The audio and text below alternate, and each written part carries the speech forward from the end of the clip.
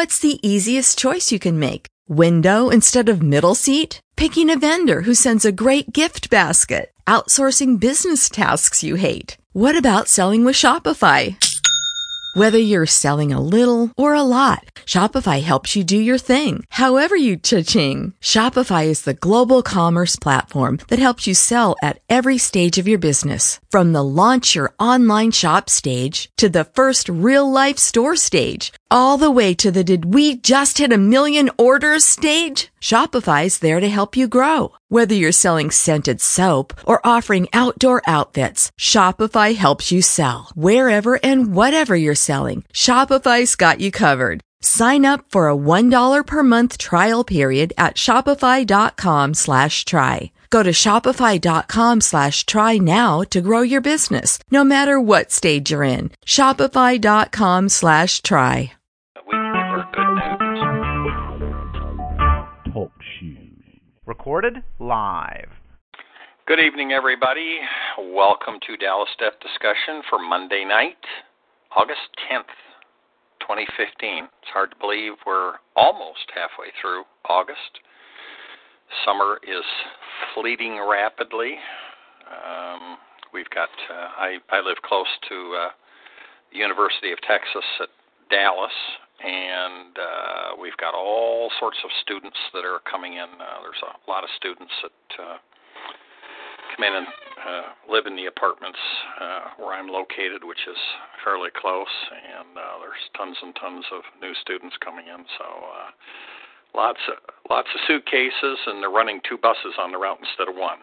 So school is getting close, and even the local city schools are going to be starting up PDQ. So I'd like to welcome everybody that has joined us, and for those people that listen in the coming days, months, weeks, whatever it is. As usual, we're always here on Monday nights. I haven't missed a Monday night setting things up and having a call in over 6 years. And at this point in time, I have no plans of changing that. So you can rest assured that if you've got questions or anything, we'll be here on Monday nights. So with that said, I'm going to do a very quick disclaimer and tell everybody that what you hear in this call isn't legal advice. We just discuss debt. That's why it's called Dallas Debt Discussion. So tonight, I don't think I need to say anything more about that other than if you hear something on this call that sounds like it might be legal advice, you're wrong. You're misinterpreting, you're misconstruing or something. If we say something, and when I say we, I'm talking everybody, myself included, anything about, well, you know, you want to do this or that in regard to a situation that somebody may have presented. Our comments are strictly in the vein of what we would do if we were in a similar situation to what that person is in. We don't give legal advice. First of all, we don't know what it is. Second of all, we wouldn't know how to dispense it even if we knew. So I think there's bar licensed people that get to do that. But the bottom line is we're going to discuss debt issues tonight. And we always start with good news. But before I get to good news, I want to tell everybody that when you come on this call, you're unmuted. That's by design. I ask everybody to hit *6 on the keypad on your phone when you come on so that you're muted. And we don't hear the dog barking or the door slamming or the dishes clanking or very other and sundry sounds that have a tendency to obscure what we're talking about. So please be courteous to everybody. As a general rule, I've had a fabulous group of people that have come on this call for over 6 years. And by the way, this is your call. It's not mine. I just arrange it, push the buttons, direct the traffic, but it is your call, so you can come here and help come back to create a community and learn.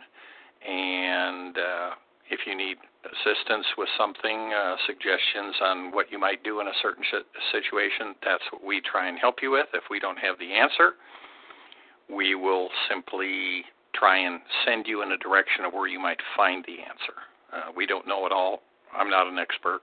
Nobody is an expert that's on these calls. We do have attorneys that join us.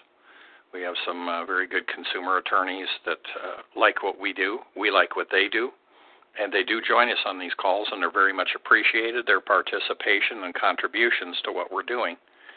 And if they come on and identify themselves in the vein that they are making suggestions or talking about things with the law, then you might hear some legal advice there. But otherwise, unless they've specifically identified themselves as attorneys, then there's no legal advice. So, after we get done with good news, where you don't have to raise your hand, in a moment we'll do that, and all you have to do is speak up. But once we get done with that, I'll ask if anybody has questions and or comments, either one. All you have to do to put yourself in the queue is to hit *8 on the keypad on your phone. It's very simple, *8. Please have yourself muted using *6 first. That saves me a step. But we always start out with good news, so I'm going to ask if there's anybody out there that has any good news tonight.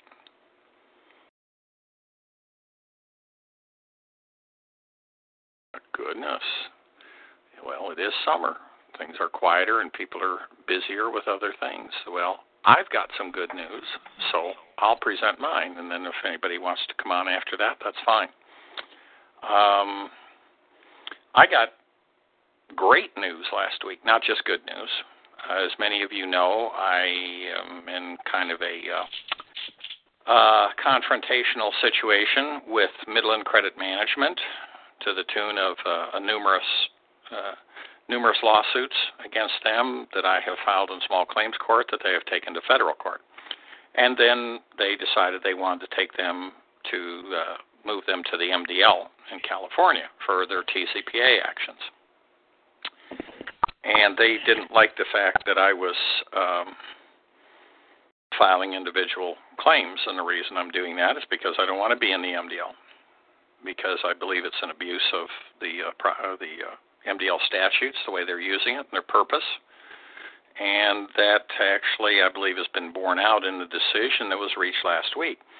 Midland had filed a motion with the court asking the court to issue an order prohibiting me from filing any more lawsuits, to combine all the lawsuits into one case in the Southern District of California, and to prevent me from filing any more cases in small claims court in Texas. And if I had any other claims, that I would have to file those in the California court, which, of course, is a foreign jurisdiction. Well, they put their motion in, and I made my arguments to it, and they made a response to it. And interestingly enough, in their response, they never addressed one thing that I said in my opposition. Well, the ruling on that motion came out last week, and very simply, it was denied entirely,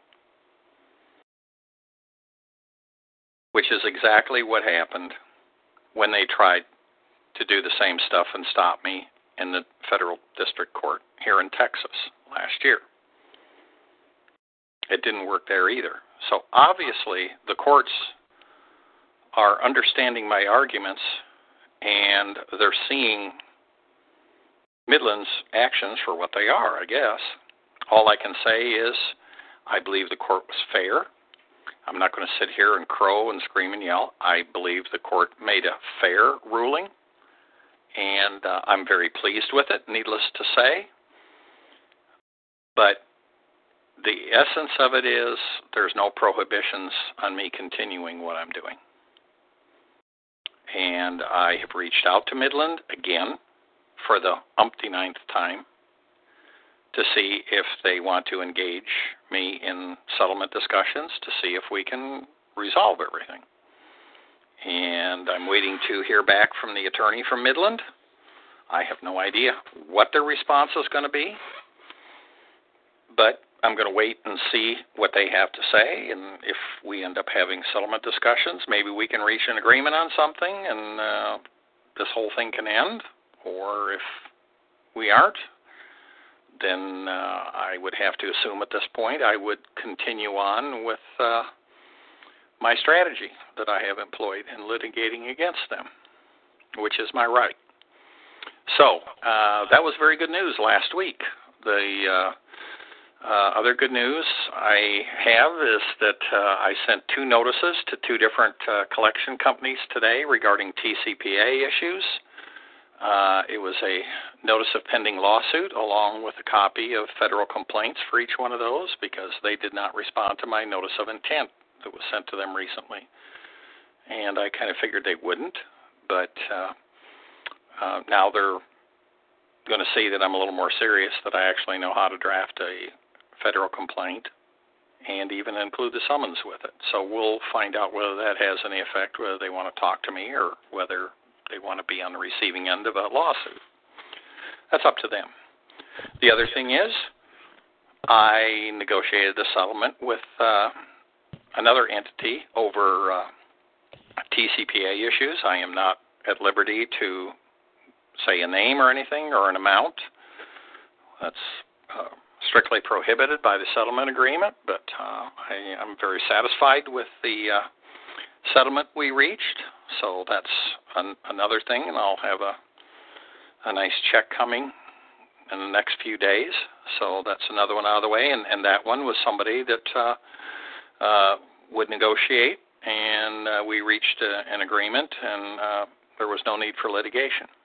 So, did they just up and say, oh, well, we'll pay you? No. They denied there was anything, and it was kind of an interesting situation. But the bottom line is I'm pleased with the agreement, so time goes on.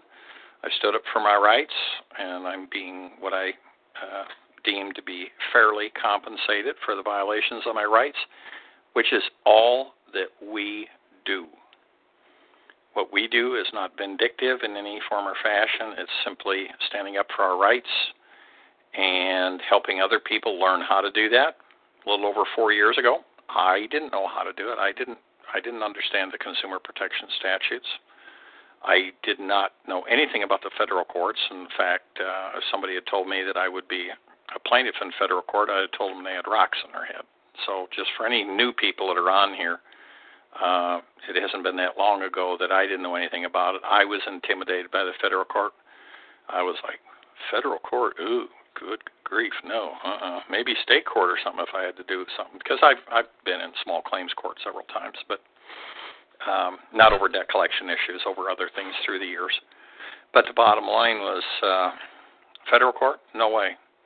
And now I'm far more comfortable in federal court than I am in dealing with a state court, to be very honest with you. But if I can learn it, just about anybody can. I'm not the brightest bulb on the string. I'm not the dumbest person out here, but I'm not the brightest bulb on the string. I'm not some extraordinarily intelligent individual. So, if you're wondering about whether you can learn this stuff, I only have one question for you. How bad do you want it? I wanted to learn it, so I learned it.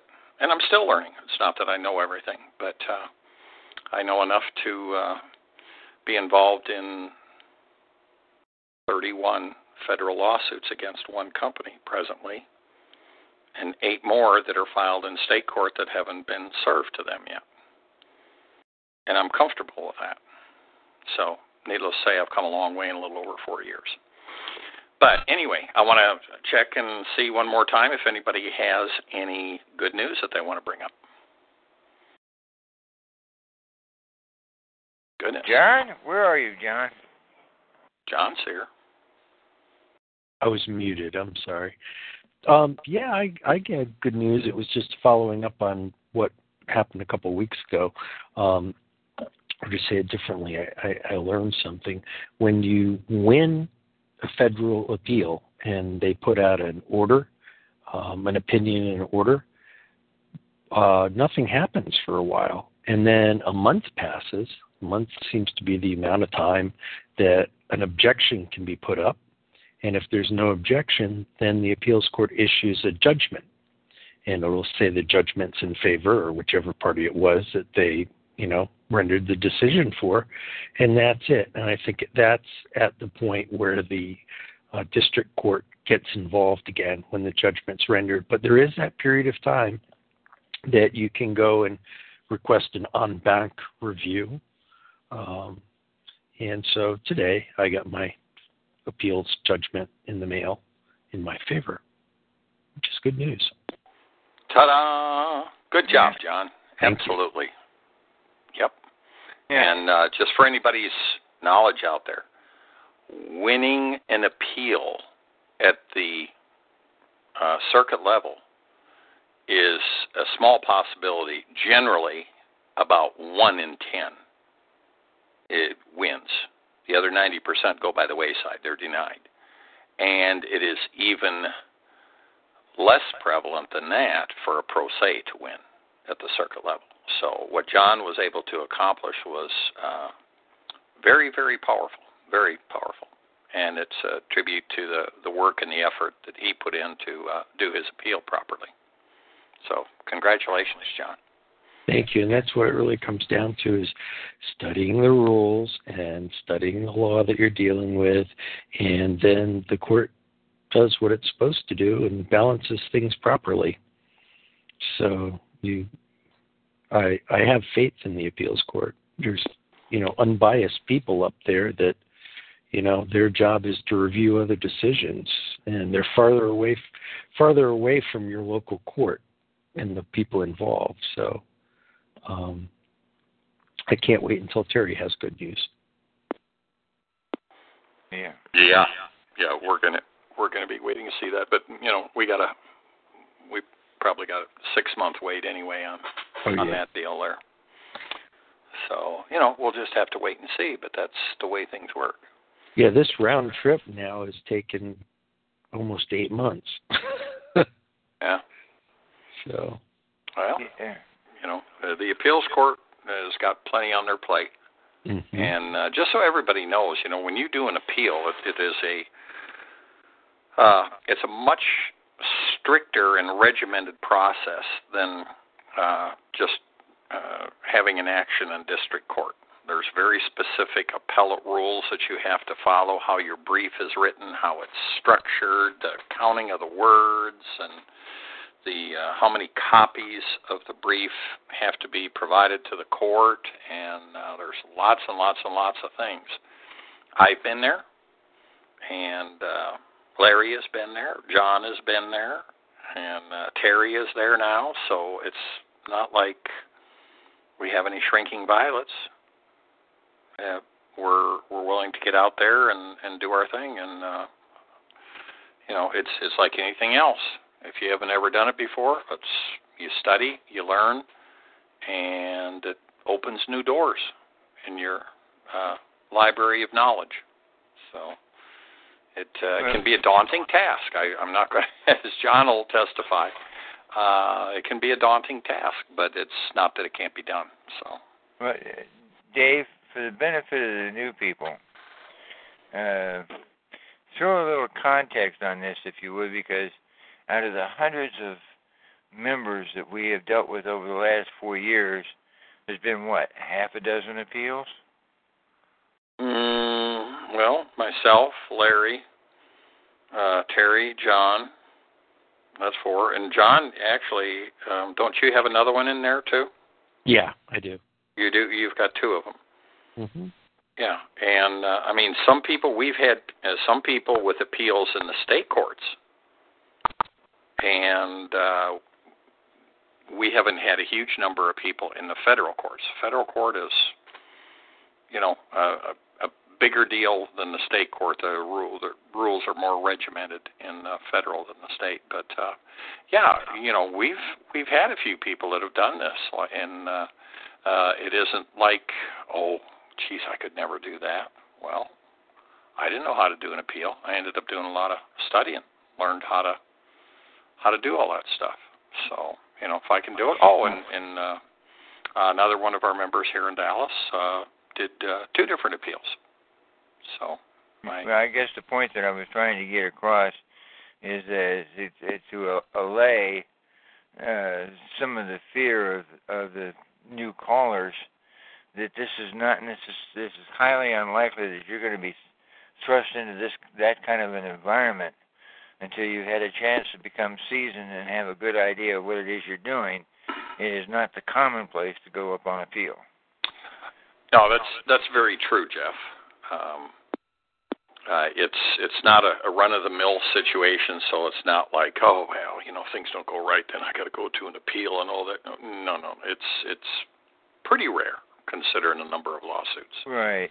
I mean, I've done one appeal, and I've been the plaintiff in excess of 50 federal lawsuits. And that 50 is over the last 4 years. Right. That's not in a lifetime. That's just in 4 years. Yeah, and so you had an opportunity to become battle-hardened before you got thrust into that environment. And actually, not so much thrust in the environment, just unwilling to take it in the ear, and you're going to go for it. Yeah, it's not something you're required to do, just especially for the new people.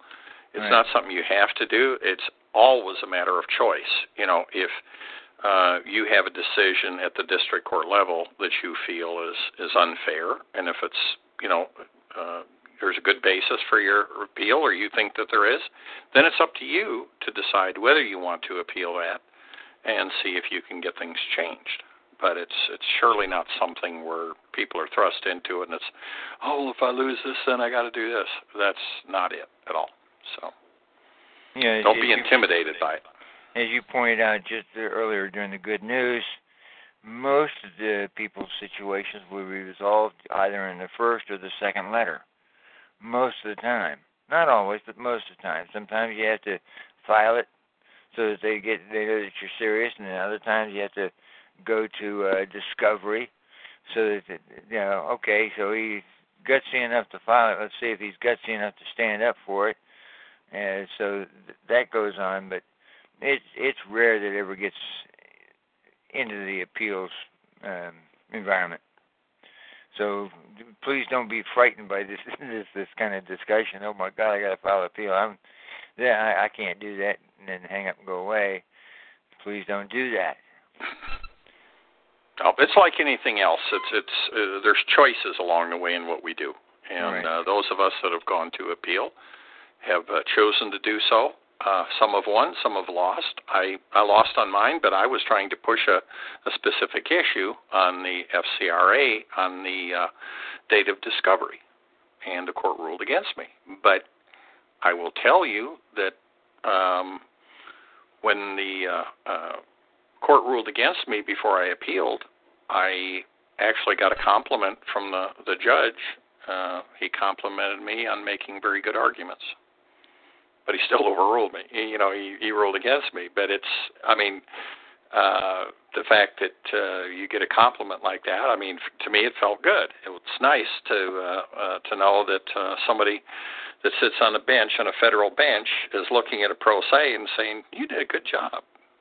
So, and again, a little over 4 years ago, I didn't know how to do any of this stuff. So if I can learn it, you guys can do it too. Anyway, anybody else got any good news? One last time before we go to Q&A. Okay. All right. We're going to go to Q&A. And, we are slow tonight. This is late summer, and we don't have as many people on the call tonight. So, and let me please ask people, don't wait until the end of the call when I say, okay, well, we're getting down to the end here. I'm going to go ahead and wrap it up. And then I get 3 people go boom, boom, boom, and they put themselves in the queue. Don't do that. If you've got a question, hit *8. Put yourself in the queue so that we can get to you and I can get to everybody. But, we've had a little bit of that, people jumping in at the last second when I say we're going to wrap it up. This is a 2-hour call. It is done at 10 o'clock Central, 11 o'clock Eastern, and we've gone over a little bit. I used to do a longer call, but I want to keep these calls to real close to about 2 hours because that works out good for me and what I'm doing, and there's plenty of support calls out here with Terry's call Wednesday night and stuff. And just for everybody's information, when we talk about Jesse's website in the discussion with people, say, well, go to Jesse's website, so on and so forth. When we talk about that, what we're talking about is the website that Jesse put together that's got all the information that we talk about and where we learn from. And that's not to say it's the only place you can learn from, but there's more information there than you can even begin to imagine. There's nothing else like it on the web. It covers everything from foreclosure to Fair Debt Collection Practices Act, to Fair Credit Reporting Act, what's in your credit reports, to Telephone Consumer Protection Act, to asset protection. There's how to make yourself judgment-proof or garnishment-proof and stuff. So there's a ton of information there. And you can get to Jesse's website by simply opening a browser and typing in Knockout Collectors, that's TORS, .net. Don't do a search for it. Just go ahead and open a browser and type in knockoutcollectors.net. That'll take you right to his website. You can register, put your name and your email address in. And what that's doing is it's an opt-in for spam so that they can send emails back to you and you can get information. Everything's above board. And when you do that, you're going to get a second email back. Be looking for it. If you don't see it, look in your spam folder. And when you get the second one back, it's going to have a link in it, and it's going to have some information in it. When you click on that link, that's going to take you into the free part of the website where you can look at the information, some of the information that's in there, so you get a good idea of the type of information and how it's organized. But to become a member and have access to everything in the website, it's $99 for the first month and $49 a month after that for as long as you want to be a member. There's no commitments to it.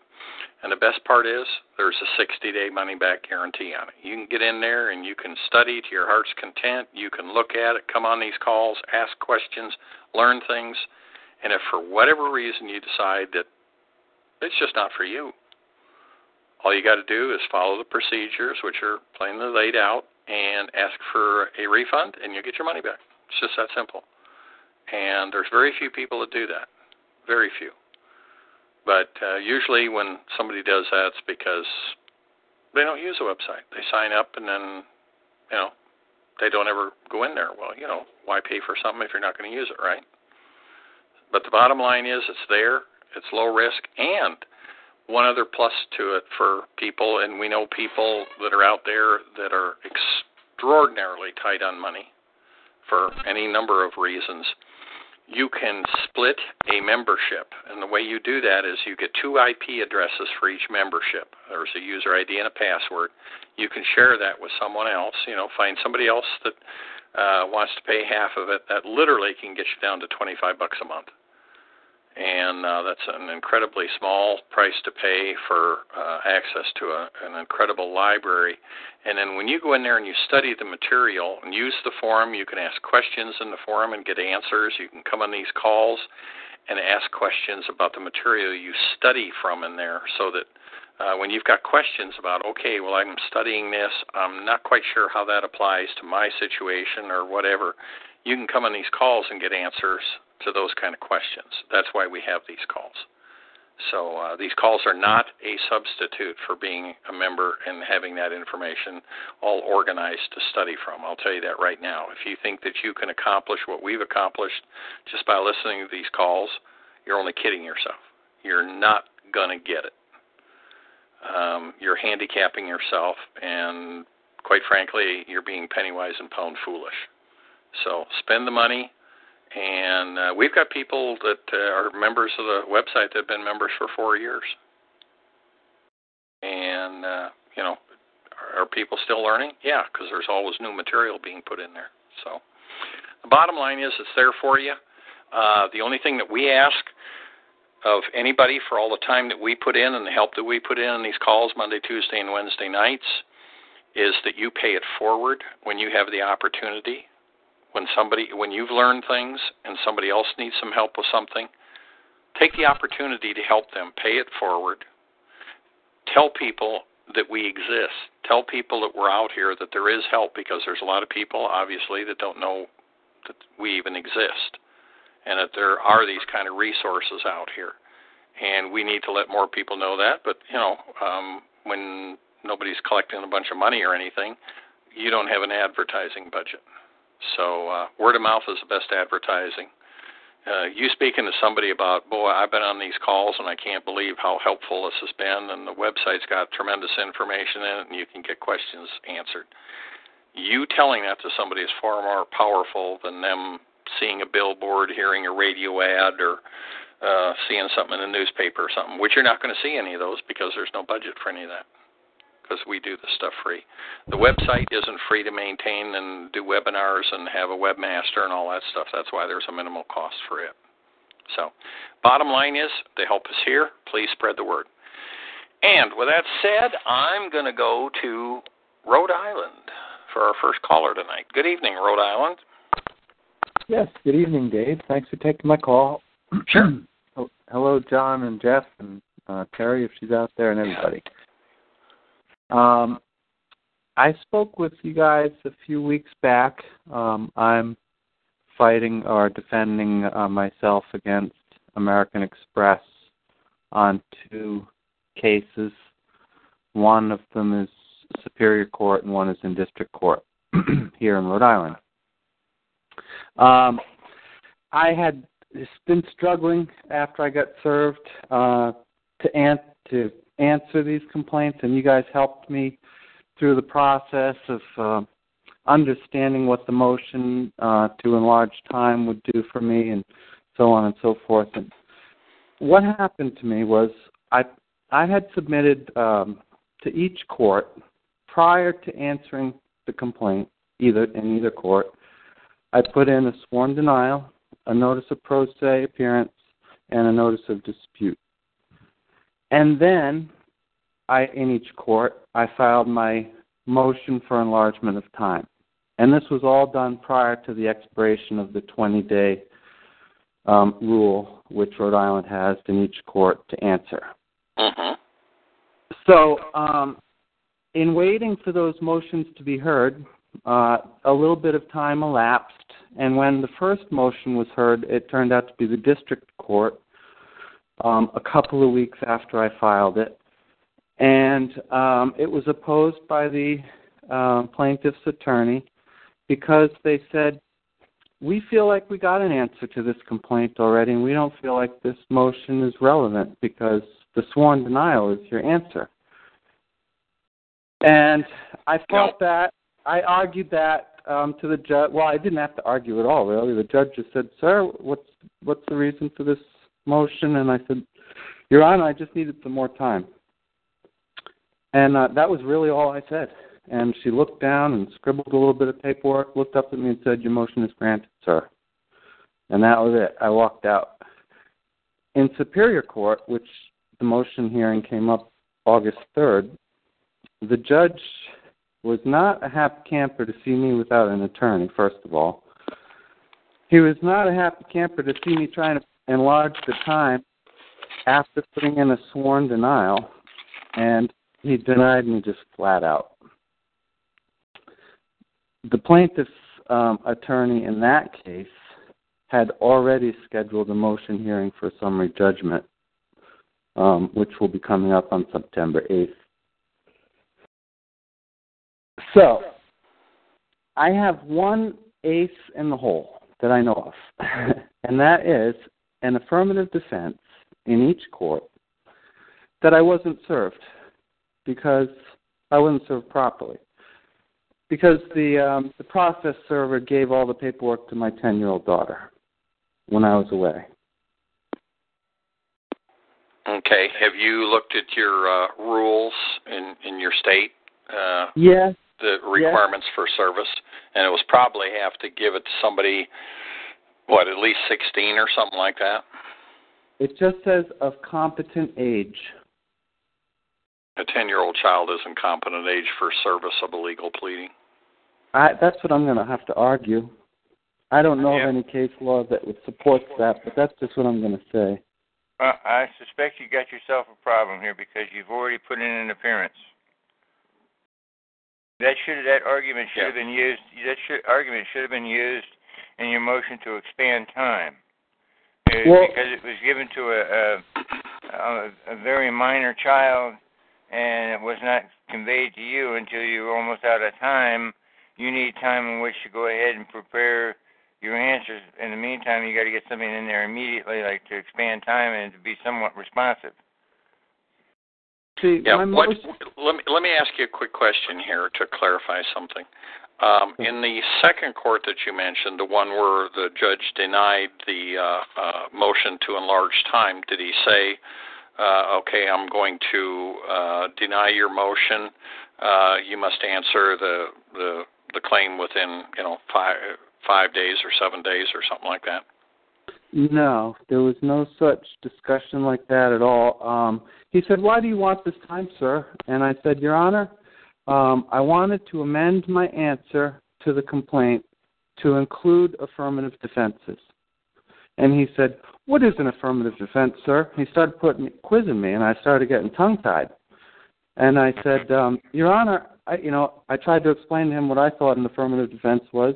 And he said, what is your affirmative defense? And I said, I wasn't properly served.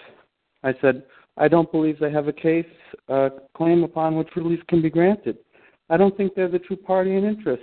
These things I started rattling off. I said, at the time I filed this motion, I didn't have an attorney. I didn't really know what I was doing. I said it was a rookie mistake. He said, you should get yourself an attorney, sir. He's biased. You need to see about getting rid of him. Right. He's already shown bias to you. He's trying to pin you down as a pro se instead of giving you the leniency that he's supposed to, according to Haynes versus Kerner. He's already shown a bias against you. I was one of the last cases heard that morning, and I was in a great mood because he was yucking it up with everybody. Everybody was getting everything they wanted. Nobody left unhappy. And I said, this is beautiful. And then I stood up there, the only one representing myself. And, I'm going to tell you something right now. Excuse me for interrupting, but that's why you were last. Because he was going to slam dunk you, and he wasn't going to do it in front of anybody else. That's common practice of a bad judge, a biased judge. There were a few stragglers hanging around, but yeah. So, I'm going to be back there on September 8th, and I'm going to raise that objection, right? Well, no. You don't understand the process. You aren't going to raise that objection then because the judge isn't going to hear it. You're going to judge that motion for summary judgment. You've got to be responsive to that. Now, you have a summary judgment hearing, okay? So you still haven't put an answer into the court. Correct. Okay. You need to get an answer in immediately. An answer to the original complaint. To the complaint. Right. Okay. See, he denied your motion. When did you have the court hearing on this? August 3rd. August 3rd, okay. You've waited too long on this. He said you don't get an enlargement of time. What were you doing? You wanted an enlargement of time to answer, right? You got to think logically. Okay, you got to think logically about this process. Wait a minute. Well, hang on a second. No, I want to make a point to you. That I did answer, and the judge agreed. He said, sir, your sworn denial is your answer. No, it's not. But that is not an answer. He said it was. I don't give a shit what he says. It's not an answer. The problem you have is you got a corrupt judge, and you're going to have to do something to deal with that fast. But you're going to want to file an answer into that case. Now, whether... Jeff, just hold on, please. I did. I stopped. You're letting the judge run over you, and you're waiting too long to address it coming on these calls. I'm going to be a little critical of you here because this has been a week ago. You should have been on the calls last week to I've been traveling. I am working. I work from 6 in the morning to 9:30 at night. I'm just lucky I can be on this call tonight. To be honest with you. All right. But the the thing that you've got to understand is if you let the court run over you like he's trying to do, you're going to lose. I understand. Just that's what's going to happen. Are you a member, sir? Yes. We went through all this a couple of weeks ago, and you guys, you told me, look, a motion is a responsive pleading. You do not have to answer that complaint.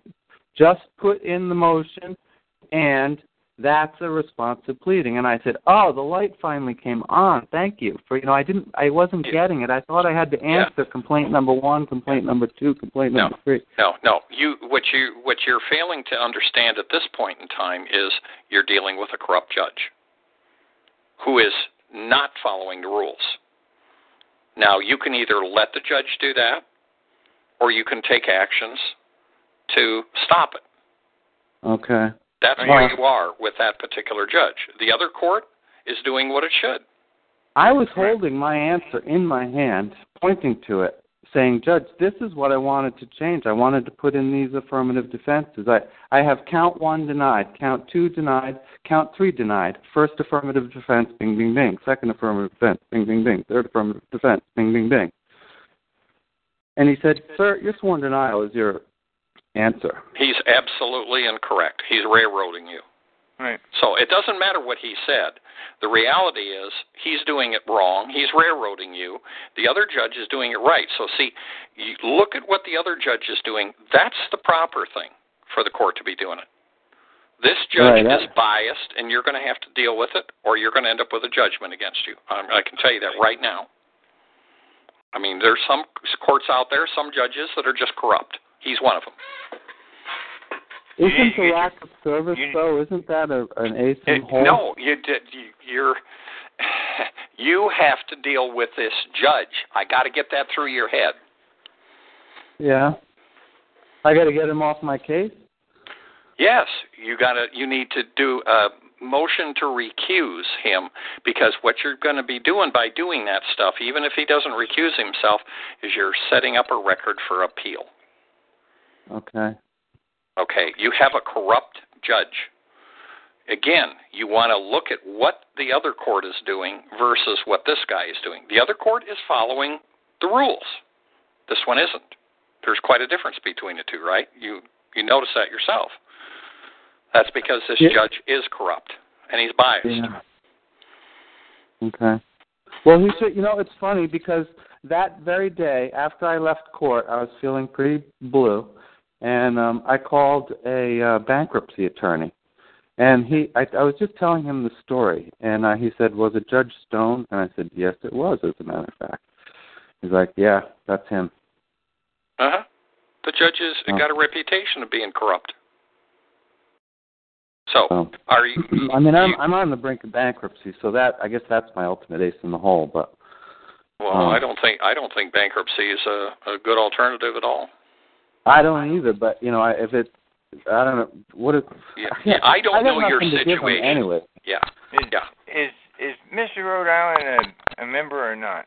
He is, Jeff. He already said that. I was, but the credit card I was using, it ran out of room, and so I couldn't charge anymore, and so I haven't been a member for a couple of months.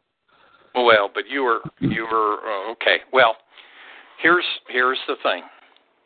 When you get away from it, then you don't have access to the information that you really need to do this.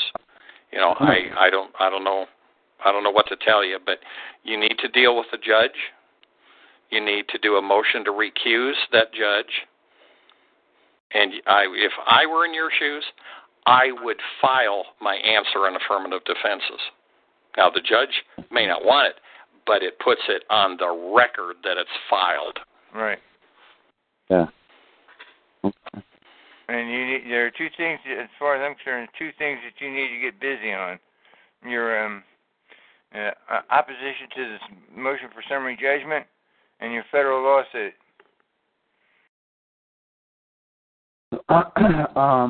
Opposition to their motion. This is what I meant to address earlier. I might have misspoken, but I was thinking, isn't this where I would present my affirmative defense? No. Summary judgment is we don't even need a trial.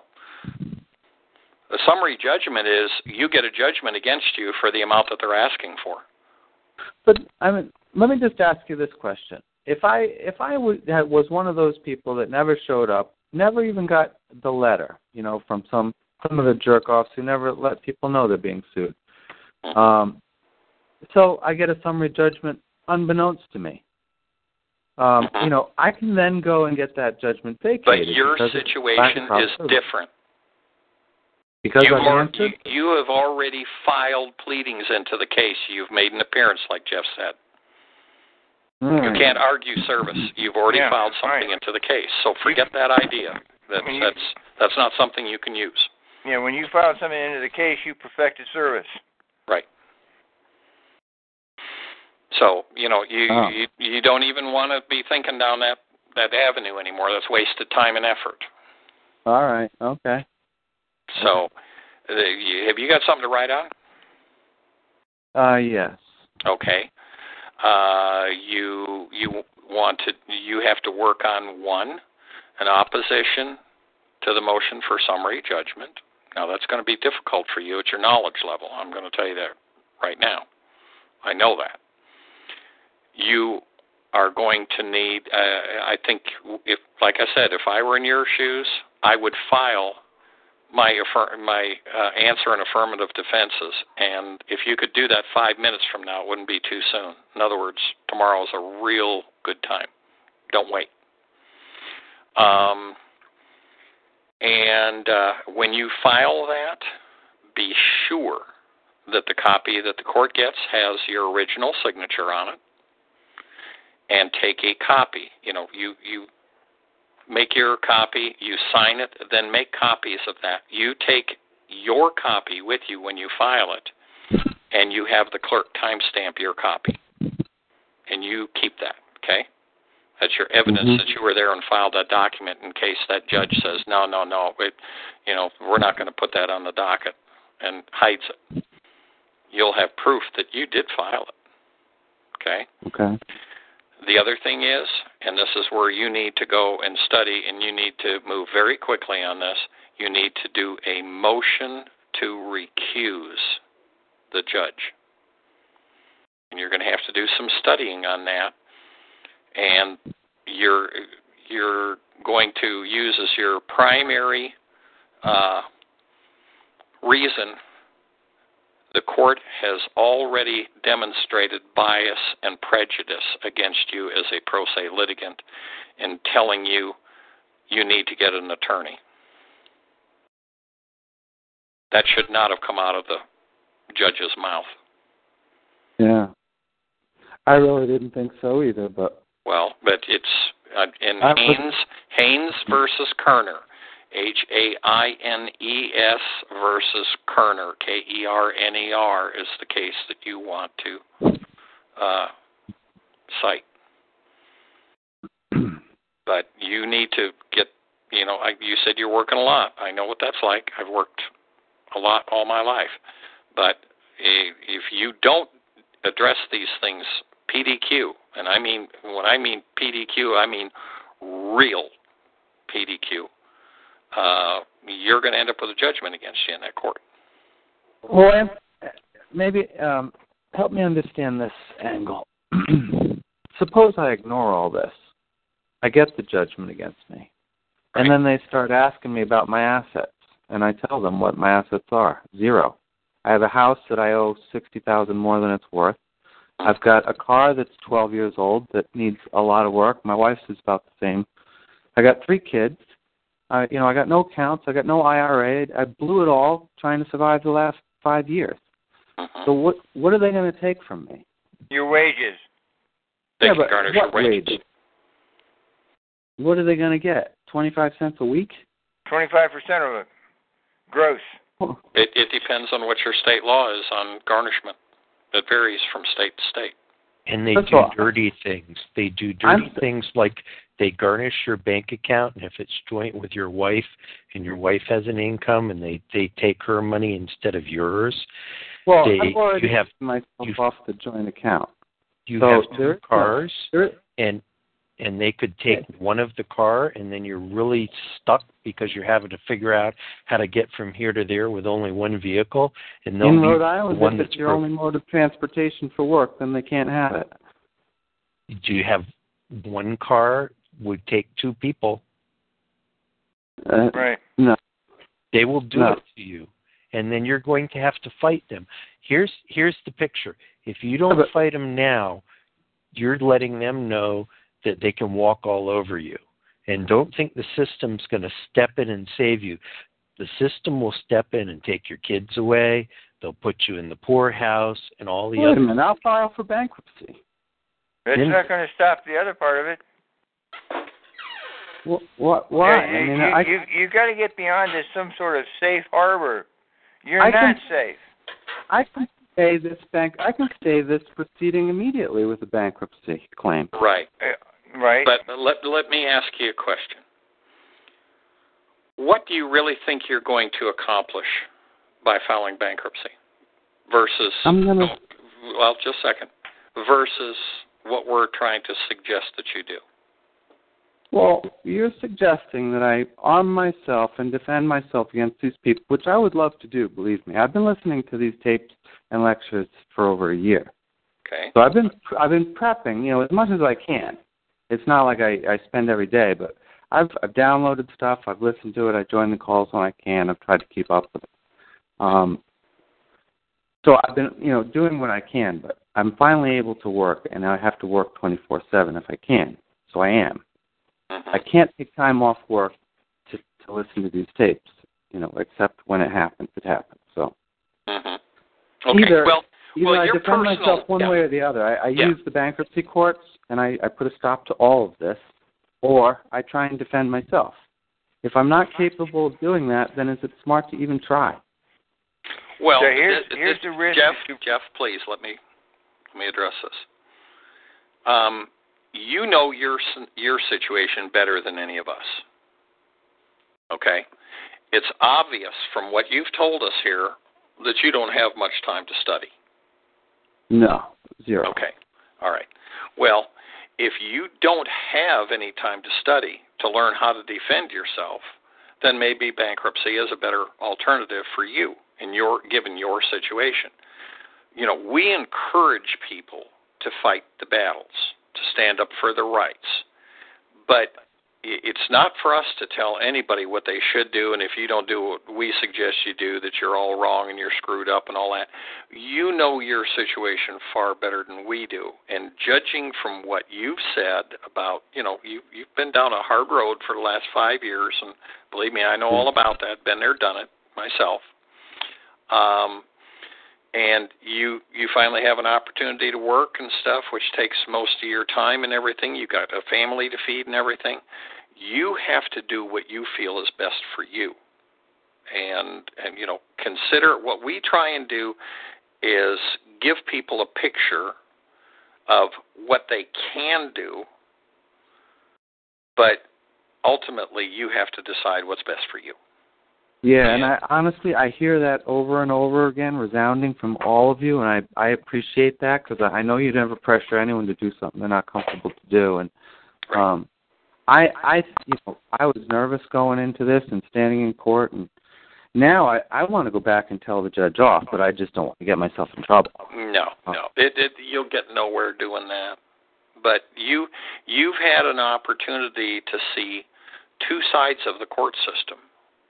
One that's doing the right thing and works properly, and one that's corrupt. And you got to see them very close together, and you can really see the contrast between the two. If people learn, if they're in a situation where they can, which evidently you're not. If people have enough time to study and they can deal with the situations, they can fight a corrupt judge. And you lay the groundwork, like we were saying, do certain things so you're making your record for appeal and stuff. But again, for you, when you don't have the ability right now to study and learn what you need to do that, because you got to take care of your family. That obviously they come far more before this crap. Yeah. And you know what? You got to honestly, take my care wife of that. has accounts joint with me, credit accounts that are now closed and in default, but they haven't come after us. So pretty soon she'll become a defendant herself. I mean, I don't know when, likely. but sooner or later this will happen. So, and she has no knowledge of any of this. She hasn't been on any of the calls with me, or right. She's hasn't no interest in it. Yeah. She would use the bankruptcy laws, instantly if it came to it. Have you checked out which way to go, 13 or 7? We can do a 7, and we can get the low income rate for that from the attorney. And his opinion is that in about 60 days after, we get questioned by the trustee, all of our debts will be wiped out. Okay. Yeah, given your situation, just the limited information that I know about it from what you've said here, I would pretty much agree with that. We want as the saying goes, you can't get blood out of a turnip, Yeah, I mean, that's really what it is. I had a great job, great income. Both of us did. We were making a lot of money. And then 2009, I lost my job, and it's been this and that since then. I depleted all my savings, and so did she. And, now we've been holding back the tide for the last couple of years, literally just trying to make the mortgage each month. So. Right. Well, Mr. Obama will tell you that the economy has rebounded wonderfully, and, everybody's doing really good. Well, I am back to work. I think you may say that maybe isn't true. I don't know. I doubt he has anything to do with it, but I am back to work, so I got to at least give him that much. Yeah, believe me, he's got a lot to do with it.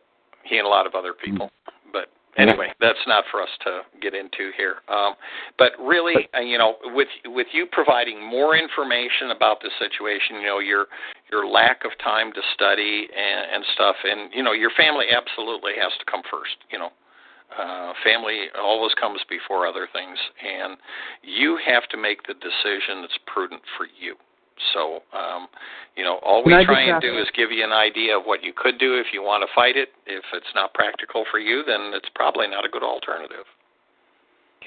I think probably for me it's not practical, and that doesn't mean I'm going to jump off these calls or not, participate or get back into the website when I can, because I'm hoping that, violations will still come toward my way that I can act upon. Yeah, I'm sure they will.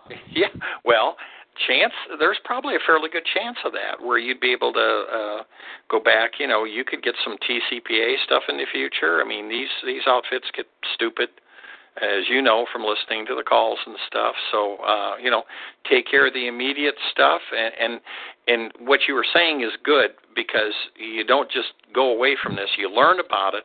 So when you run into these situations, you know what to do. Absolutely. You got a pretty good idea. Yeah. This one is just really coming back at me too hard and too fast, I think. But my last question, then I will let somebody else jump on, was that given that situation, would you recommend, if you were in my shoes, try and get the bankruptcy filing in before or after a summary judgment came along? It's not going to make any difference, really, because it's going to negate any judgment against you. It's going to wipe all that out anyway. All right. So it's just if I try and do it before, I got to scrape together a little money quicker than I thought. If I wait until after, I have a little bit of time. Yeah. Well, let them go and get their summary judgment and get their judgment against you, and they'll spend the money and everything, and then you'll wipe it out with a bankruptcy, and then if you're going to do a Chapter 7. See, a 13, of course, you understand is the repayment, so then, that'd be all involved in that, whereas if you do a 7, they're just taken out completely. Yeah, and the attorney I did speak with recommended the 7 for me and Deb. Filing together, it was his recommendation, too. Right, that takes both of you up, because if you were to file, and like you said, you have joint accounts, then they can come after her. Yeah. So, if you're going to do that, just go ahead and wipe the slate clean, and that way it gives you an opportunity for a new start, after, everything you've been through in the last few years. So just to catch our breath will be a welcome relief. Believe me, I've been there. I fully understand. I went through a very devastating divorce 10 years ago that cost me $350,000. I lost every single thing I had. And then I got screwed by Countrywide when I was doing work for them. So, you sure seem as though you've rebounded quite nicely. I've collected over 6 figures in the last 4 years doing legal settlements. Truly an inspiration. Well, like I said, if I can do it, just about anybody can. But, you got to have a little time to study. I've had a lot of time to study. And, if your situation is different right now, take care of your family and your kids. And I wish you the best of luck. Hey, and I want to thank you guys, because the courage came from everything I've heard you guys talking about for the last year, just even walking into the court. So thank you all, really. Well, you're welcome. I'm glad we were able to, help you in some way, whether it be confidence or anything else. But it sounds like you've got a fairly good idea of the way you're going to go. You got a good understanding of what you're able to do and not able to do. And that's a good thing. There's a lot of people that haven't even gotten to the point where they can figure that out, but it sounds like you got a fairly good handle on it. So anyway, like I said, the best of luck to you. If there's anything that we can be helpful with, we're here on Monday night every week, and Terry's called just about every Wednesday night during the year as well. As things transpire, I'll share it with you. Please do. We'd love to hear how things are going. All right, thanks. All right. You bet. You take care. All right. Now, let's see. Let's go to Central California. All the way out to the left coast. Hello, California. Sorry. Hi, Dave. Hello. How you doing? Hi, how are you? I just had some good news. All right. I like good news. 2 good things happened today. I had assisted a friend about 3 weeks ago, and we got a letter for excuse me, for 4 phone calls, $3,500. Oh, good. Yeah, so he settled that. And today also I had a response to 64 calls. This isn't the good news, but they offered $2,000. And the good news is I didn't accept this. Oops, that was kind of a misstep on their part, I'm going to guess, huh? Yeah. So I more likely have to file a lawsuit now. Yeah. Did you let them know that? This isn't a nuisance lawsuit. This is going to be real, and I'm not going away for $2,000. Duh. Yeah. Yeah, I made that clear. I mean, it's 64 calls. Yeah, at $500 a call. Where do you come up with $2,000 on that? Yeah, I did ask him. How did you calculate and conclude this? And he just didn't respond. How could they respond? Let's see. I'm going to divide 2,000 by 64. Oh, they were going to give you $31.25 a call when the statutory damages are $500. How generous! Yeah, dude. Yeah, this would be my biggest one though. Just I've only done like 9 calls at the most, but this is like it's going to be one of the bigger ones. Yeah. Yeah, one of the way bigger ones.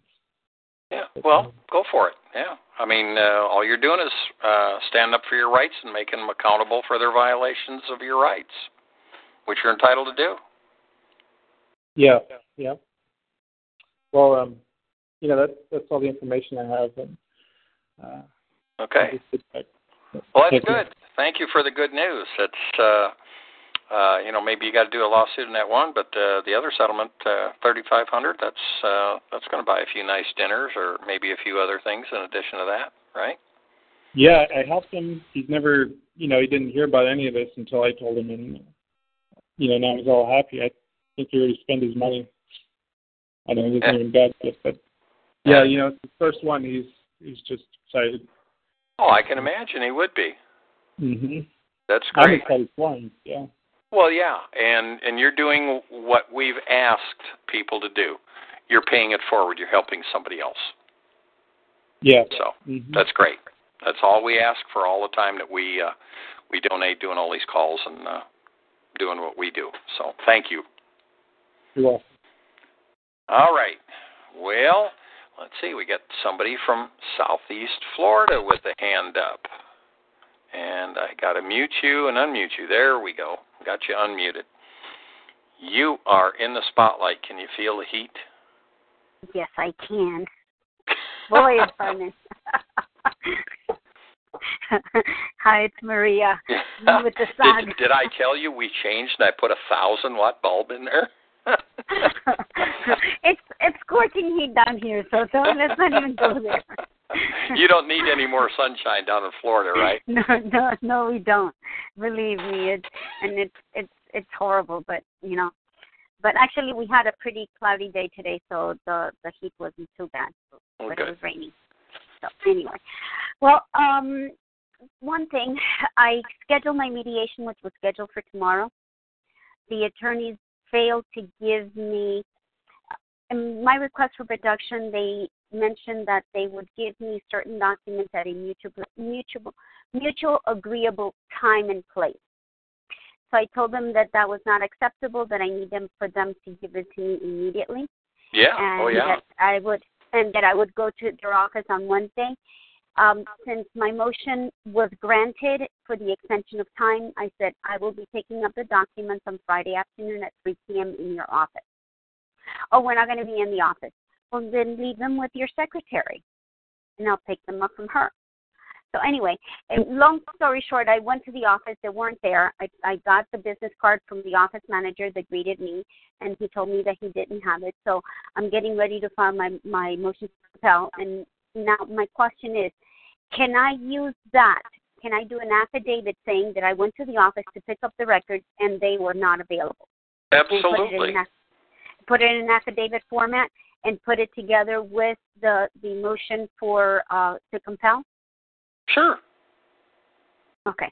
So that would be a strong, he's right, because you have firsthand fact information of that. You went there and, at the appointed time where you were supposed to pick them up, and they were not there, and he was not there, the attorney, he or she, whatever, and you were told by the office manager, so-and-so, and what you could do is take a photocopy of the business card and put that as a exhibit to your affidavit that you spoke to Susie Q, the office manager, on that date, who stated, who told you that so-and-so, Bozo Joe, wasn't there and he hadn't left any documents for you to pick up. Yeah, well, I did the affidavit, and basically I said that I went to the office at such and such location, and that I spoke to the office manager, and the office manager went to the office of the attorney, and then came back and told me that his assistant said that there were no documents available. So now I'm going to go ahead and add that, and I know that with our local rules, you have to be very specific when you have when you are talking about discovery. You got to say, well, request for production, whatever he didn't provide, or you want to be specific about what you were supposed to pick up. Yeah, the problem is that for my interrogatories, they completely, totally objected to all of them, all of them, and I had a couple of them that had subparts. And I did find out that the subparts are acceptable as long as it relates to the questions within that subpart. But he went ahead and discounted them anyway. So he did not answer half of the discovery. He said that because it was beyond the 25 requested of admissions. discovery. No, no interrogatories, I'm sorry. Okay, all right. That he wouldn't answer them. So my question is this, because he pretty much denied everything and objected to everything that I propounded on him, he was saying that it was irrelevant because it was due to a foreclosure action in the circuit court and therefore did not apply. How do I rebut that? He's got to prove it. You have to say that the reason you're doing this discovery is because you're doing it for this case. You have to show why you're doing it, and you have to say that he's using obstructionist tactics and delay, dilatory tactics and obstructionist tactics to avoid answering discovery. And he's using a bogus excuse saying that you had too many, complaining about your discrete subparts, whereas and then you have to show the court how your discrete subparts go towards the main part of that question, so they are just a single question. You have to handle all of that individually by one. So my first line of defense was slow down, Maria. When you're dealing with interrogatories, you've got 25 or how many, and he's just given blanket objections across the whole thing. All you need to do is file in a copy of the interrogatories that you put in, and file in a copy of his answers, and file in copies of any of the emails where you went back and forth trying to negotiate him to give you better answers if you did that. Okay? Well, I also try to remember that I was going back and forth with him with regards to the confidentiality agreement. Although I don't want to pursue it, I do want to use it as a tool to kind of show their ill faith of not moving forward to give me the proper responses and avoiding signing. Did they plead anything in there that was confidential? No. Then don't use it. Yeah, then don't use it. Yeah, because you're overloading the court. Yeah, you're muddying the waters. Based on what you've said, now you got your answers to interrogatories, which you know were a pile of crap. So you're going to have to do the motion to compel, like we discussed. You didn't get the answers to the request for production. They didn't produce the documents that you were expecting, even though you went to where it was agreed upon. They didn't make the things available. That was a waste of your time. It was another dilatory tactic. It was another obstructionist tactic, and it's an abuse of discovery. So along with regard to that motion, because you're going to do one motion for the interrogatories, one motion for the productions, and one for the admissions. As far as the request for productions go, okay, you're going to do a motion that you need to file with that at the same time, which is a motion for sanctions. You're going to do a motion for sanctions for discovery abuses, okay? And though you're a pro se and you can't, claim attorney's fees and all the other things, there are two scopes that you can go for. One, which is just to punish the hell out of him, is that he should have to go through remedial training, extra, core hours on updating his law practice. Don't laugh. Don't laugh. That's one. It's fun, John. It's not that it's funny, it's fun. Let me finish. Number two, that he should have to do pro bono work, free work for poor people. Number three, and the court likes this one, or Dave's court would like it, that he has to pay an appropriate sum into the district court as a penalty. So in other words, it goes directly to their bottom line, which is good. And then the fourth thing that you can ask for in your motion to compel, or maybe it's the first thing that you ask for, is that the court grant your motion to compel. In other words, for the sanction you're looking for is for the court to grant your motion to compel. Okay. You can do that. You can use one motion as a leverage for the other. And as far as the admissions go, they just gave you a bunch of crap in the admissions, right? Yeah, I mean they did deny and admit on a couple of them, on some of them, but not anything substantial. And then the ones that were really critical for me, they kind of just hold on, I'll tell you. They just simply For example, interrogatory number 1, I said, what is the name and address and job title, employee business address and phone number, all persons providing information and documents responsive to these interrogatories, and explain in detail the relationship of the persons to the defendant in the foreclosure action, and provide a brief summary of each representative knowledge in this matter. It is not applicable as defendant has asserted valid objections to all plaintiff's interrogatories. And blanket objections aren't allowed. They just gave you a blanket objection. That's not allowed. That's a discovery abuse.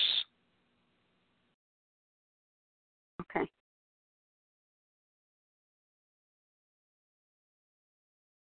You know, you can also file in if you really want to, if you're feeling like a flurry of motion, file in a motion to strike their interrogatory responses. You can do that, you know, at some point. What do you mean strike? Meaning the ones that I answered them? No, if they gave you responses that you don't like, you can move to strike them. If, you know, objections, you can move to strike that because they're putting up an objection saying, Your Honor, we don't have to answer this. Are you talking about yours or the ones that you answered? No, she's talking about the ones that she propounded on them, John, and this is the crap they answered. That's what I thought. And if they come back with bogus answers, you can not only do a motion to compel better answers, but you can do a motion to strike the ones that they gave you, so they can't even use them.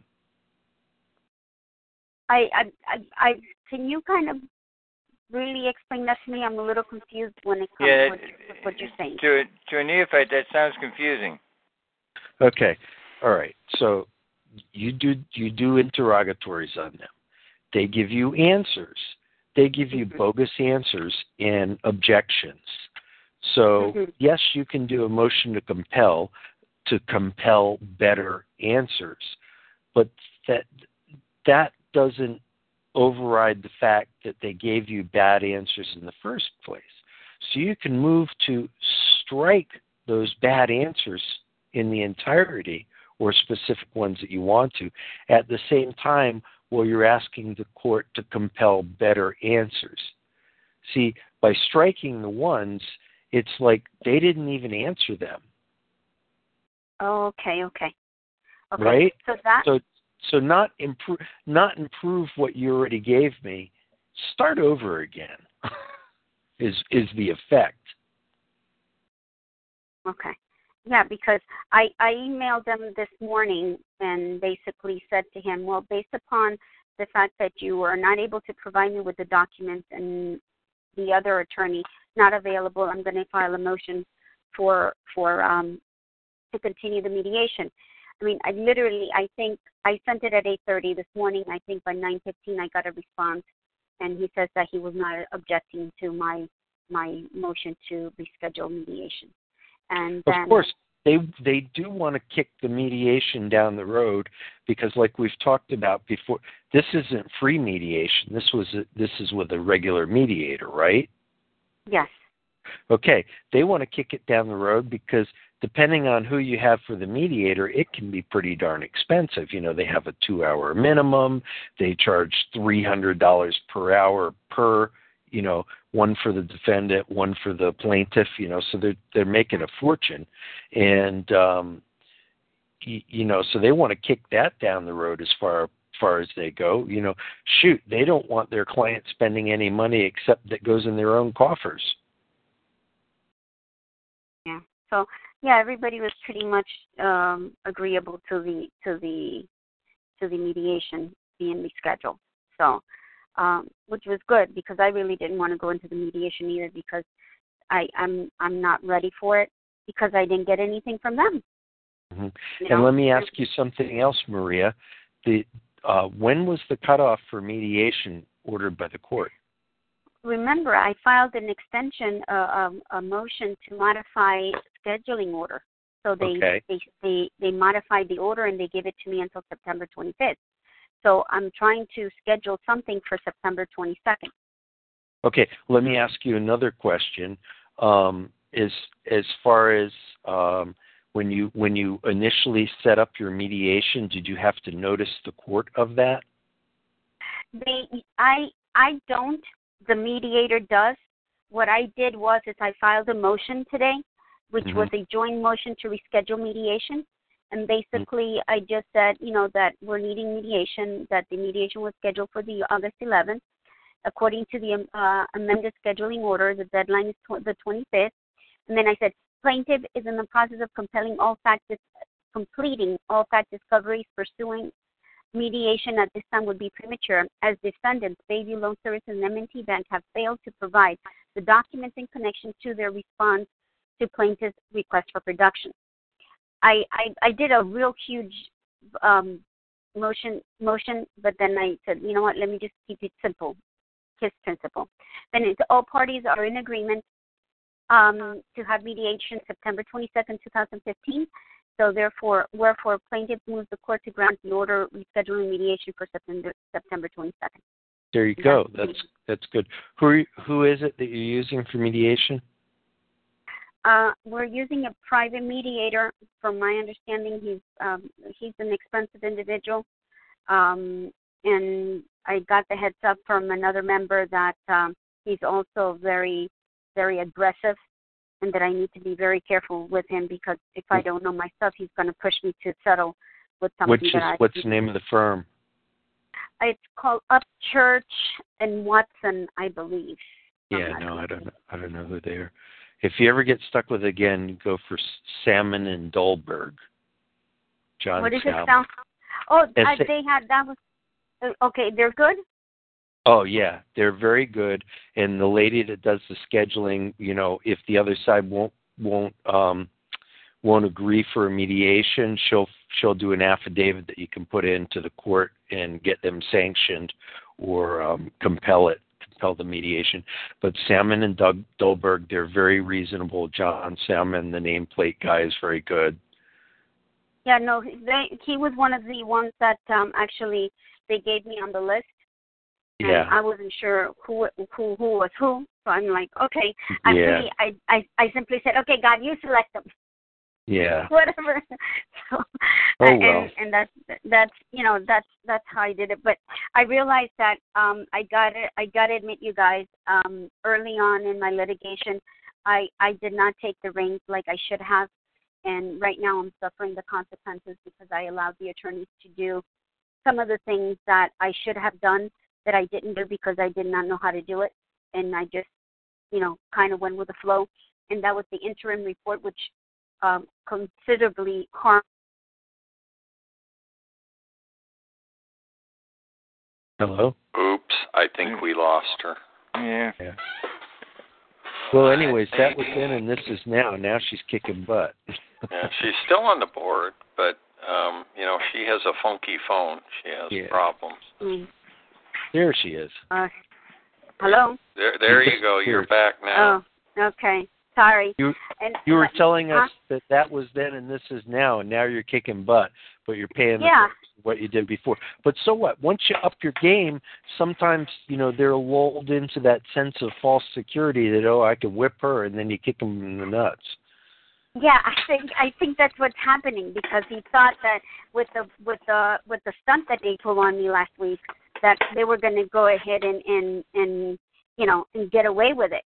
And when they found that that's not the case, and I think he was shocked, because when I went to the office, I knew I wasn't going to get anything, but at least I was there at 3:00 on the dot as my email indicated, and therefore I can go ahead and do the affidavit that they are really jerking me around with my discovery.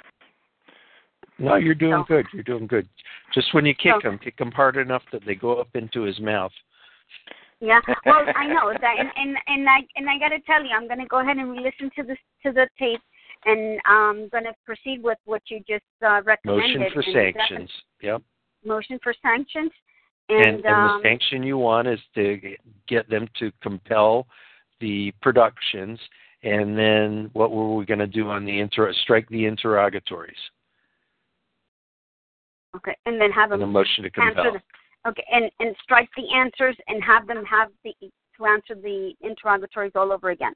Right. They're two separate motions. So that's four motions right there, plus your motion for the admissions to compel better admissions. And this is all in front of a magistrate judge? No, we're dealing directly with the judge. Oh yeah, well this judge, the magistrate judge would set you up for a hearing, then cancel it, and be a dick. But a real judge is probably going to look at this and either rule on it without anything, or set it for hearing and dress down that attorney. Yeah, and since I've already filed a motion for noncompliance and a motion for clarification, then he knows what's coming down the pipe. I'm playing. I'm not playing no more. Not after the stunt they pulled on me last week. Just remember, Maria, each motion before you file it, when you're going to do the motion for sanctions and when you're going to do the motion to compel and the other, make sure you send the email and let them know that, because you've done this, I intend to do this. Unless I hear from you otherwise by such and such time, I'm going to go ahead and file it, because you have to be able to say that you conferred with them before you filed your motion. Mm-hmm. Okay. That's important. Mr. Smith, I've been unable to resolve between us, the issues with your interrogatories, which are insufficient. I intend to file a motion to strike your interrogatories. If I don't hear from you by such and such date, I'm going to seek the relief that I'm entitled to, sincerely. And same thing. Okay, then do that for all the other motions as well. So you have to do it for your motions. They can get your motions denied if you fail to confer with them before you file them, and they can seek sanctions on that you filed the motion and you didn't follow the rules. But just like the motion for sanctions, you're going to go for, dear Mr. So-and-so, because of your actions, because you didn't have the stuff, because I find it, a violation of the rules and violation of, your rules of professional conduct. I intend to file a motion for sanctions. And, you're hereby noted, this is my good faith effort to resolve this between the parties. If I don't hear from you, I'm going to seek the relief I'm entitled to. Thank you. Okay. So then I should do the same one email individually for each motion? Or I do. What did I call it, Dave, before? Chinese drip torture, where they get one in the morning, they get one in the afternoon, they get one the next morning, they get one the next afternoon, the one the next morning. Suddenly they're like, holy crap, this guy's going to drop 5 motions on me. That's a flurry of motions. But when you drip them out that way, that you just... It gets their attention. Yeah. Real quick. And I like to do it, like maybe one on Wednesday afternoon, Thursday morning, Thursday afternoon, Friday morning, Friday afternoon, and build them up. So the worst ones are coming later, like the motion for sanctions is the last one they get Friday afternoon. It ruins their weekend. Psychological, come on. Okay, so then I do the first motion, the production, and then admissions, and then interrogatories. And however then after you want to do it, Maria. However you want to do it. Okay. All right. Understood. All right, guys. I'm on my way to do my job, and thank you so much. It really helps me a lot to clarify some of these, because they literally gave me nothing. And you were right, John, when you said that, either you go with the confidentiality agreement or get nothing. And yes, I got nothing. Well, hey, nothing. But you're doing good. And the other hint I want to give you can do a little drip torture with the emails. But then when you have all 5 motions put together over the weekend, you can march in there on Monday or Tuesday and just file them all at once. And it's going to give them so much stuff to read, they aren't going to know what to do. And the one they're going to go for first is the motion for sanctions, because that's the one that affects them. Yeah. Cool. Awesome. Go for it. Go let him have it, Maria. I'm excited. Yeah, because he thinks, because he's a hot. When you said about remediation, you said where he goes to remedial training or whatever. I laugh because he is supposed to be one of the head honcho attorneys down in the Broward County area, and he's considered one of the big shots. So well, cut him down to size. Yeah, his assistant is also an attorney, so which the other guy. Are you impressed? Not really. Thank you. No. Whoopie-doo. He takes me in for he takes me in for a sucker, but he has another thing coming. Oh, all right. Well, go get him. All righty. Thanks a lot, guys. Appreciate it. You're welcome. All right. If anybody else has questions or comments, now's the time to hit *8 on your phone, and that'll raise your hand, put you in the queue. And we have somebody popped up here, but like I said earlier, if people got questions, get yourselves in the queue here. Don't wait till I say, okay, well, we're going to wrap things up for tonight, and then boom, boom, boom, I get 3 people that come into the queue. Don't do that. We're going to go out to West Washington State. You are unmuted. Go ahead. Hi, this is Dahlia from Seattle. Somehow I thought it was *2 instead of *8, so that's why. Well, *2 is on Tuesday night when we're doing Blog Talk on the Instant Teleseminar. I'm sorry, but this is *6 or *8. Excuse me. *6 is mute. *8 is put you in the queue. I got too many stars. See, I got to run all these different boards and everything. You even get me confused. Right. Anyway. But you're here. Ta-da! I'm here, yeah, right. And, one problem I did have was when I was trying to call in on the 724 number this evening with the PIN, and this is what I found in the forum, they wouldn't accept well, I'm sorry, now I'm saying that, and I just had to hit pound, so sorry about that. Anyway, scratch that. So, because I went through it and I'm saying, yeah, I got through. So anyway, okay, so I have the breach of contract, 20 days to answer. I'm on day 17. And in talking to you guys last Wednesday, you told me to file a notice of dispute and the certificate of service and a motion for enlargement of time.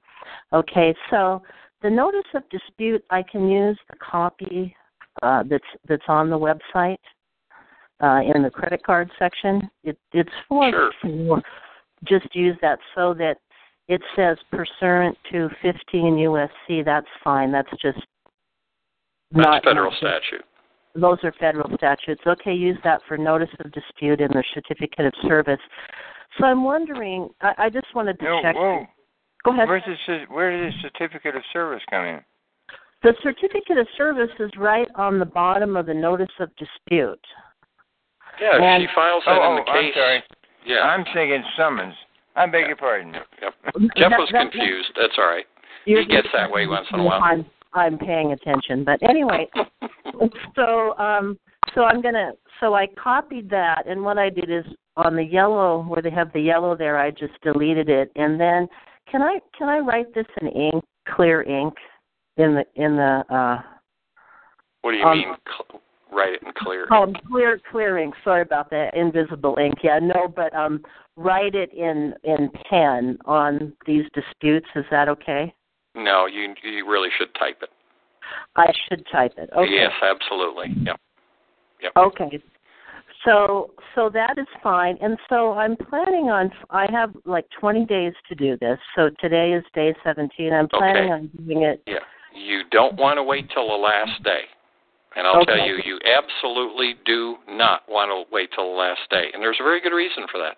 Okay. What happens if you're on your way to the court and you have an accident or you have a flat tire or something and you don't get there in time? Then it doesn't get filed. And then Thank you. And it gets a summary judgment against me or something. Well, it creates a big problem. In other words, never, ever wait. When you have a deadline, if the deadline's the 20th, you should be filing your stuff by the 18th. Okay, so that's tomorrow then. Okay. And then the next question is since I'm going to file this by the 18th, do I need to do a motion for enlargement of time? I may not need. Oh, I still need to do one. Okay. Yeah, you have to do a motion for enlargement of time, and remember, the rule is anything that you file with the court, you need to have a certificate of service with it, like you mentioned. Okay. You know, and you have to send a copy of that.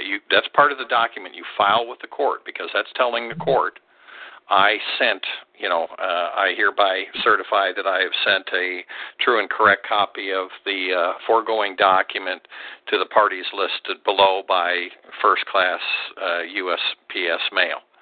And then put the name of who you sent it to, the lawyer. You know, if there's a lawyer on the other side, you send it to Joe Smith, Bozo and Bozo at whatever address. Okay. So I found this on the website. It was in the archives in the foreclosure department for the motion for enlargement of time. It basically just has the generic heading on it, and then defendant moves court, and I said for 30 days for enlargement of time to answer plaintiff's complaint. Right. And then I can put to do more research.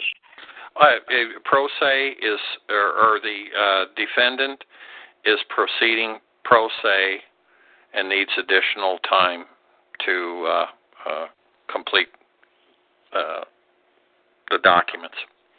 Okay, plead pro se. Just say the defendant is proceeding pro se, and what I usually do, and has no staff or paralegals to assist in preparation of documents and needs additional time. Okay. And has no staff and paralegals. Has no staff or paralegals to assist in research and preparation of documents. Literally, I gave you the exact words right there. And you can go back and we're in the recording right now. We're at 1 hour and 35 minutes. Okay, thank you. That's what I did last week, so that was really helpful. Yeah. Okay, so there's another document with the notice of dispute that was there called the motion to dismiss amended complaint. Is that the next one? No.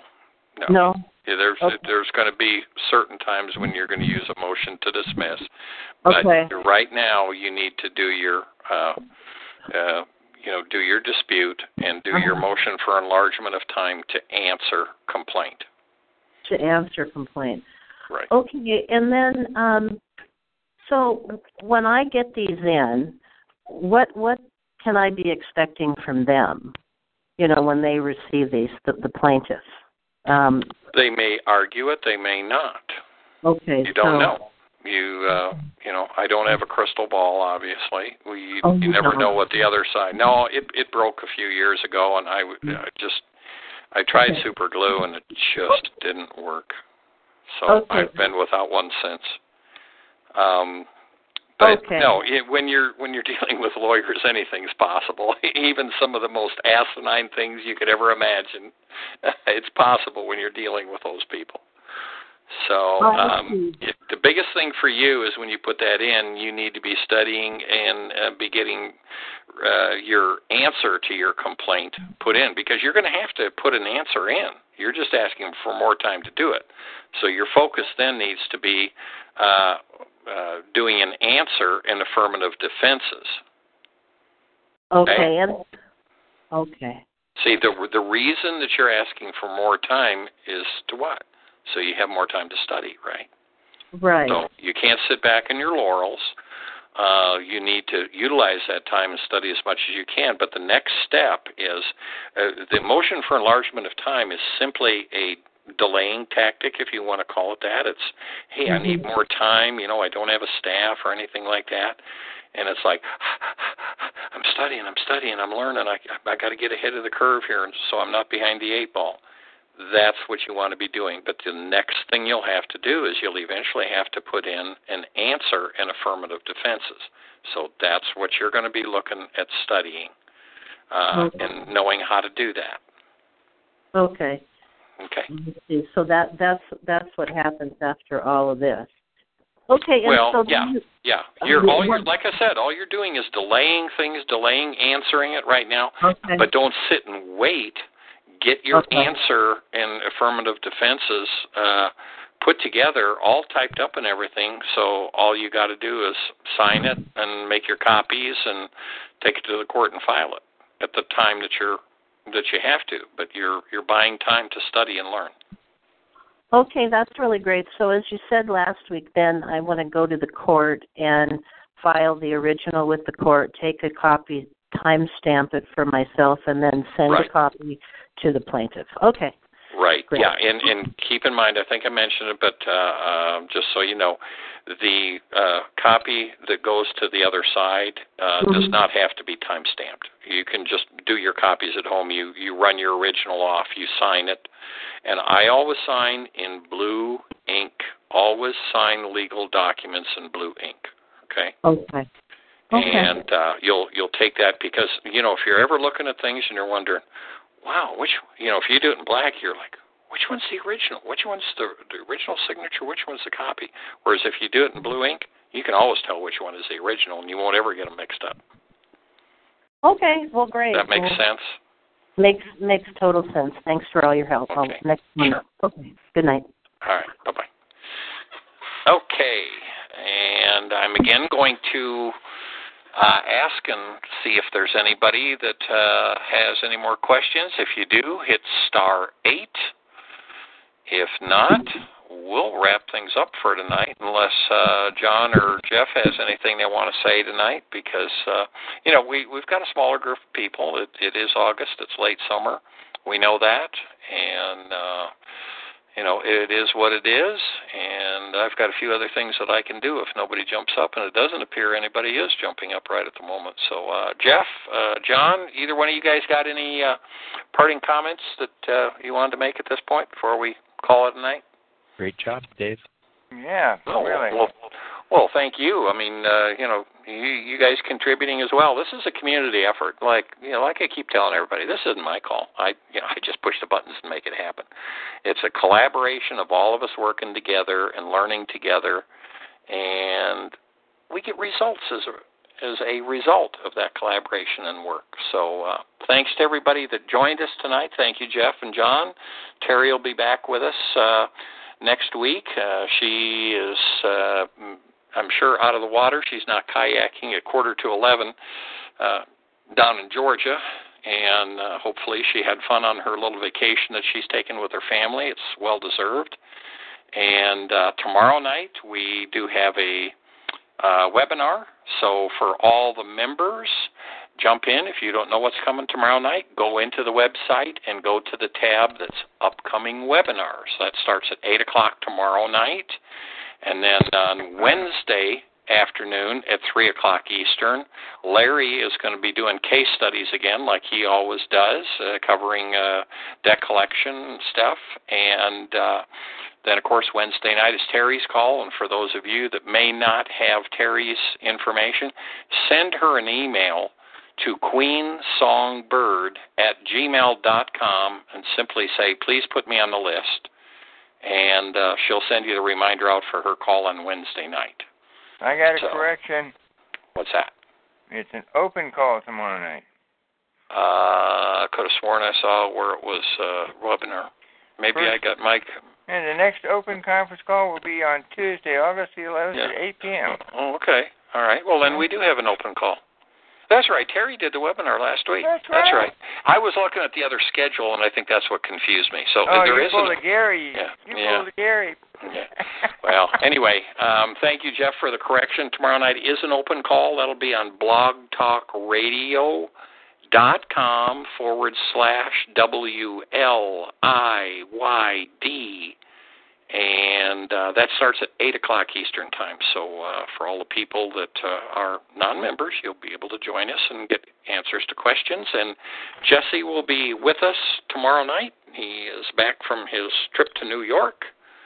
And if you got foreclosure questions, he'll be the expert to answer them. So with all that said, thanks again, Jeff and John. Appreciate it. And everybody have a great evening, and we'll talk to you tomorrow night on Blog Talk Radio. Good night, everyone. Good night. Good night. Thank you. You're welcome. Hey guys, it is Ryan. I'm not sure if you know this about me, but I'm a bit of a fun fanatic when I can. I like to work, but I like fun too. It's a thing. And now the truth is out there. I can tell you about my favorite place to have fun. Chumba Casino. They have hundreds of social casino style games to choose from with new games released each week. You can play for free anytime, anywhere. And each day brings a new chance to collect daily bonuses. So join me in the fun. Sign up now at ChumbaCasino.com. No purchase necessary. VGW Group. Void where prohibited by law. See terms and conditions. 18+.